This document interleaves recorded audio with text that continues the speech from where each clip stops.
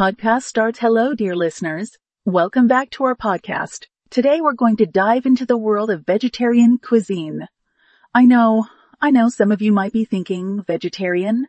Where's the protein? Where's the protein? Well, let me tell you, there are plenty of ways to get your protein fix without having to rely on meat. And today I'm going to share with you one of my absolute favorite protein-packed vegetarian recipes. So let's get started. The recipe I'm going to share with you today is for a delicious, hearty, and protein-rich chickpea and spinach curry.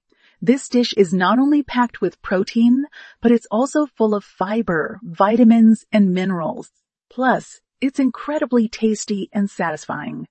You'll need 2 cans of chickpeas drained and rinsed, 1 large onion finely chopped, 3 cloves of garlic minced, 1 tablespoon of fresh ginger grated, 1 can of diced tomatoes, 2 cups of fresh spinach, 2 cups of fresh spinach, 2 tablespoons of curry powder, 1 teaspoon of turmeric, 1 teaspoon of coriander, salt and pepper to taste, 2 tablespoons of olive oil, 1 cup of vegetable broth, fresh cilantro for garnish. Now, let's move on to the cooking process.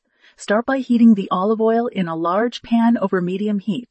Add the chopped onion, minced garlic, and grated ginger, and saute until the onion becomes translucent. This should take about 5 minutes. Next, add the curry powder, turmeric, cumin, and coriander to the pan. Stir well to combine the spices with the onion, garlic, and ginger. Cook for another minute or so until the spices become fragrant. Now it's time to add the chickpeas and diced tomatoes to the pan. Stir well to combine everything and then add the vegetable broth. Bring the mixture to a simmer and let it cook for about 15 minutes. While the curry is simmering, you can prepare the spinach. Rinse the spinach well and then roughly chop it. After the curry has been simmering for 15 minutes, add the chopped spinach to the pan. Stir well to combine and then let the curry simmer for another 5 minutes until the spinach has wilted. Finally, season the curry with salt and pepper to taste. And there you have it, a delicious protein-packed chickpea and spinach curry.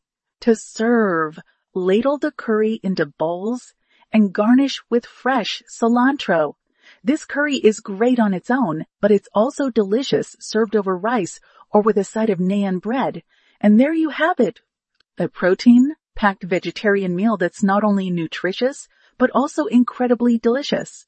This chickpea and spinach curry is a great way to get your protein fix without having to rely on meat. Plus, it's easy to make and full of flavor. I hope you enjoyed this recipe and I encourage you to give it a try. Whether you're a vegetarian, a flexitarian, or just someone looking to incorporate more plant-based meals into your diet, this chickpea and spinach curry is a great option. That's all for today's podcast. Thank you so much for tuning in, and I look forward to sharing more delicious and nutritious recipes with you in the future. Until then, happy cooking.